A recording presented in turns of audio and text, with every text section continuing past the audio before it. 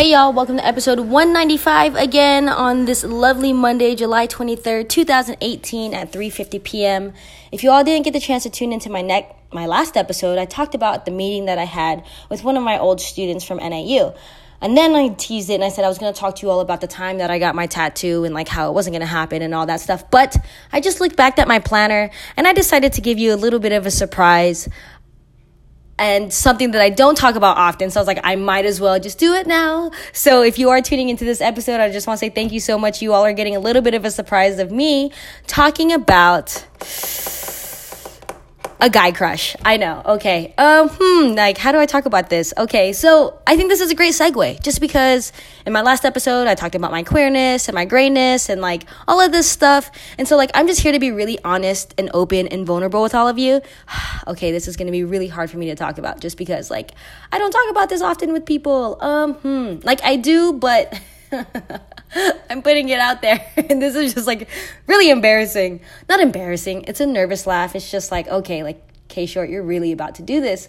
It's just a topic I don't talk about often. So please be patient with me. Please give me grace. Please be understanding. Please just be open. Just be open is what I'm trying to say. So guys, okay, well, yeah, I don't know if I've talked about this in all of my last episodes or any of my last episodes, but I guess let me tell you a quick, short version of like my story of queerness. Long story short, I was 5, and I knew that I was a little bit different, probably even before 5. I had a crush on Rebecca Silva in kindergarten, and then I had my first love in first grade with Brittany Viesquez, and I also really liked her best friend, Analicia Juarez. I probably shouldn't be dropping names, but like, who's really going to listen to this episode? Not them. They all have kids and have better things to do, so whatever. And to be completely honest, I've told them that I had crushes on them when we were younger. I'm crazy. So I just always knew I was a little different. And I didn't start coming out and figuring out this whole queerness thing and this gayness thing around 11 or 12, around middle school. And I think that's a pretty common story for most people, particularly girls. I feel like men tend to find out a lot sooner than us. I feel like they find out when they're like 5 or something, but anyways, this is not a statistics game. So when I was 11 and 12, I had this best friend that I met in the 6th grade, and like we did everything together. We went to Burton Bar Library, like little 12-year-olds taking the bus down there from the west side. We should not have been doing that. Like, this person was my best friend. We did everything. They spent the night. We listened to Britney Spears. Like, life was gravy in the 1990s. So then I started telling them like, hey, like I think I like girls, but I'm not quite sure, and like blah blah blah. And long story short, I mean, it's kind of a blur, but long story short, from my understanding, they ended up telling a couple people in middle school, and they ended up telling like the big mouth in school, a girl that I've known since kindergarten. And of course, she ends up telling everybody for me. And so like as a little 12-year-old, I'm just like, like what the heck, you know, like what's going on, you know, like it just, yeah, I just was completely like isolated, you know what I mean? And thankfully there was a couple people, I can't think of it at the top of my head, but there was a couple people that stayed my friend. But for a lot of people, they stopped being my friend, which was really sucking, really unfortunate for a little 12-year-old. And so then like high school happens, and let me think. Let me see what makes sense. You know, I had my first girlfriend at 15, and like I'm gay. Like that's it. Pretty plain and simple. But it wasn't until like 17 or 18 when I started cutting my hair short, and just to be more honest and transparent with all of you, like I kind of had a little scare with a guy, you know what I mean? I was still a virgin at that time, but like my ignorant self was like, I don't know what just happened, but I don't want this to happen again. And I remember like praying to God and be like, God, please, like if I need anything from you right now, it's this, you know, like I still have my whole life ahead of me. Like I still need to go to NAU. Like, please don't take this away from me. I have like so much ahead of me. Like I can't. And so thankfully, as you all know, nothing happened. We were good. And during that time, my last year in high school, I started cutting my hair short. I was like, look, I don't want to attract no boys. I don't want to even get into this little hustle and bustle. I was like, I don't care how cute they are or how fine they are. I don't care. I was like, I need to get to school. I have my whole future ahead of me. Like, this is not going to happen. So I started cutting my hair, and And I started really liking it, to be completely honest. You know what I mean? At first, it was just kind of just a distraction to be like, no boys, get away from me. But like, I started really liking it. And then I kept my hair short. And so when I kept my hair short, I started feeling like I had to follow the script of what it meant to be a quote unquote lesbian. And I never really identified as a lesbian, but like, because I had short hair and my clothes started becoming more masculine, and I was only dating girls, it just kind of looked like I was just a little lesbian. In my mom's word, I was a little lesbian. And, you know, in college, some guys were still trying to get at me, but I was like, no, get away. Like, I need to graduate. Like, I have too many things to do. And so nothing ever happened. But it wasn't until after college, you know, I was like, you know what? Like, I can't suppress this feeling anymore. I can't really suppress, like, guys are attractive. I think they're attractive. I want to have sex with them. Like, I want to do things with them. I kind of want to be in a relationship with a guy. Like, I think I would be an amazing girlfriend. Maybe I should stop just dating girls and just date guys from now on. But it's like, the real conversation is like, where am I going to find a guy that's comfortable with their masculinity, that they could date a girl that looks like a little boy? Like, if that guy is out there, please, somebody let me know, because yeah, then it's going down. I'm just kidding. Yeah, I'm being like completely honest and vulnerable. I don't even want to advertise this episode because I don't want everybody to know this about me, but whatever. It needs to be put out there, and I know this story is going to come back out and surface eventually. So I might as well just tell you now. So here, congratulations, you're listening to my queer story. You are here to listen to my queer story first.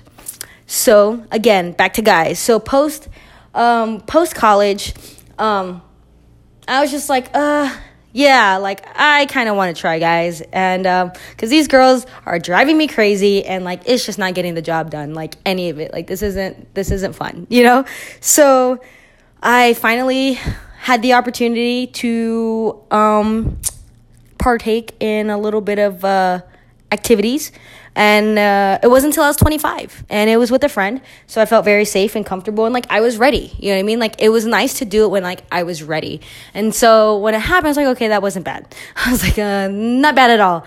Let's try that again, you know? And so yeah, now I've kind of just been in like this weird, like I don't know how I identify, and yeah, and like I think that's why, like I was telling you all in the last episode, was just like, if I would have grown within the queer community, I would probably have a good idea of what I am. You know what I mean? I'm kind of, to be completely honest and transparent with all of you, I'm kind of in between like bisexuality and pansexuality. You know, I think right now I can identify as bisexual, but pansexual, like I'm open. Like I want to date all kinds of people. Maybe I want to date trans folks, and I want to date non-binary folks and non-conforming folks, and I'm just open, you know. And to me, that's a big thing to say, just because like I was very like heterosexual, like in the sense of following the heteronormative, like, you know what I mean? Like I look like a boy, so I need to get a femme, and da-da-da-da. And, you know, there's this whole conversation amongst like tomboys and masculine presenting women in general. Like there's like this weird energy with us, like, but it's like, yo, I find other tomboys cute and other studs cute, but it's like I can't do anything about it because it's this weird taboo within our community. So like I just went for the pretty girls, you know, gay or straight. Like it didn't matter to me. I was like, you cute, you pretty, like what's up? And don't get me wrong, I definitely think that I like girls more. But then, like, I could be completely honest, like, I don't know, because I haven't dated any guys. Like, I've never had a boyfriend before, so I'm just like, I don't know. So that's where I'm at right now. And so, where this all comes from, I'm like, why am I telling everybody, like, just telling everybody this? Where this all comes from is, I had the opportunity to get coffee with this really cute guy on Monday night, and totally my type, and I do have a type in men. Thank you very much. Gosh, I can't believe I'm telling you all this. And yeah, it was just really like, I don't know how to explain it. Like, I just think he's cute. And we had the chance to like talk for like 4 hours, you know, and like we even like created a video and everything, and I'm just like, ugh. And like the thing, maybe it's just not Arizona guys, I don't know, because like this guy is not from Arizona, so it's like maybe I just need to be in a community where like everyone is just more accepting, you know what I mean? And like I don't know, I just feel like Arizona is like a very binary, heteronormative, like black or white type of state, and I feel like if I was like in Washington DC or like San Francisco or Oakland, I feel like I would know more about myself. And not only that, I would be around folks who were just more fluid and more down. You know what I mean? And that's okay. You know what I mean? It's okay that's not my story. That's not my situation. But that's currently where I'm at with my sexuality. If anybody wanted to know, I'm very much like open right now. Like I'm even going for girls right now and like people that I would have never had an interest in before. Not never, but like they're definitely a little different. And let's just say they're a little bit on the darker side. So that's where I'm at with my queerness, if you just wanted to know. And yeah, I don't think anything's going to happen with that guy. It was just nice.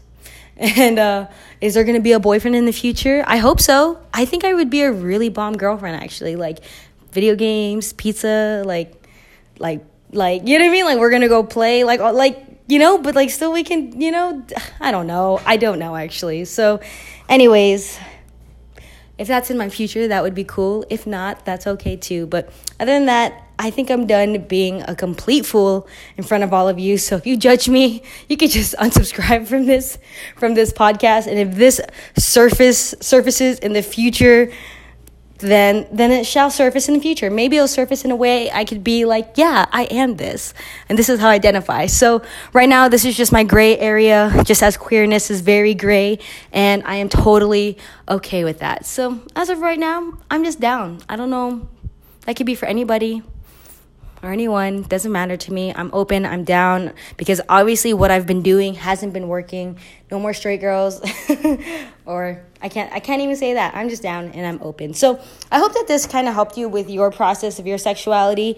I didn't mean for this to turn into this kind of episode. It just kind of is. But I personally feel like everyone lives in the gray area. I think it's very few people that you can find that are just on one side of the spectrum or the other, like far right or far left, and I think it's important for us to hold space for each other, for us to explore that, especially particularly for men. Like for men, I'm sure it's not easy to be able to explore their sexuality. It's like the moment that they touch another guy's penis, like you're gay. It's like, no, like it's not the case. And unfortunately, girls have that privilege where they could touch each other's boobs and vaginas and nothing happens to them. Like, they're like, okay, cool. No one's like, you're a lesbian, or like whatever the case. And it sucks that it's like that for guys. So if people around you are exploring their sexuality or they live in the gray area, don't give them any hate for it. Just let them be.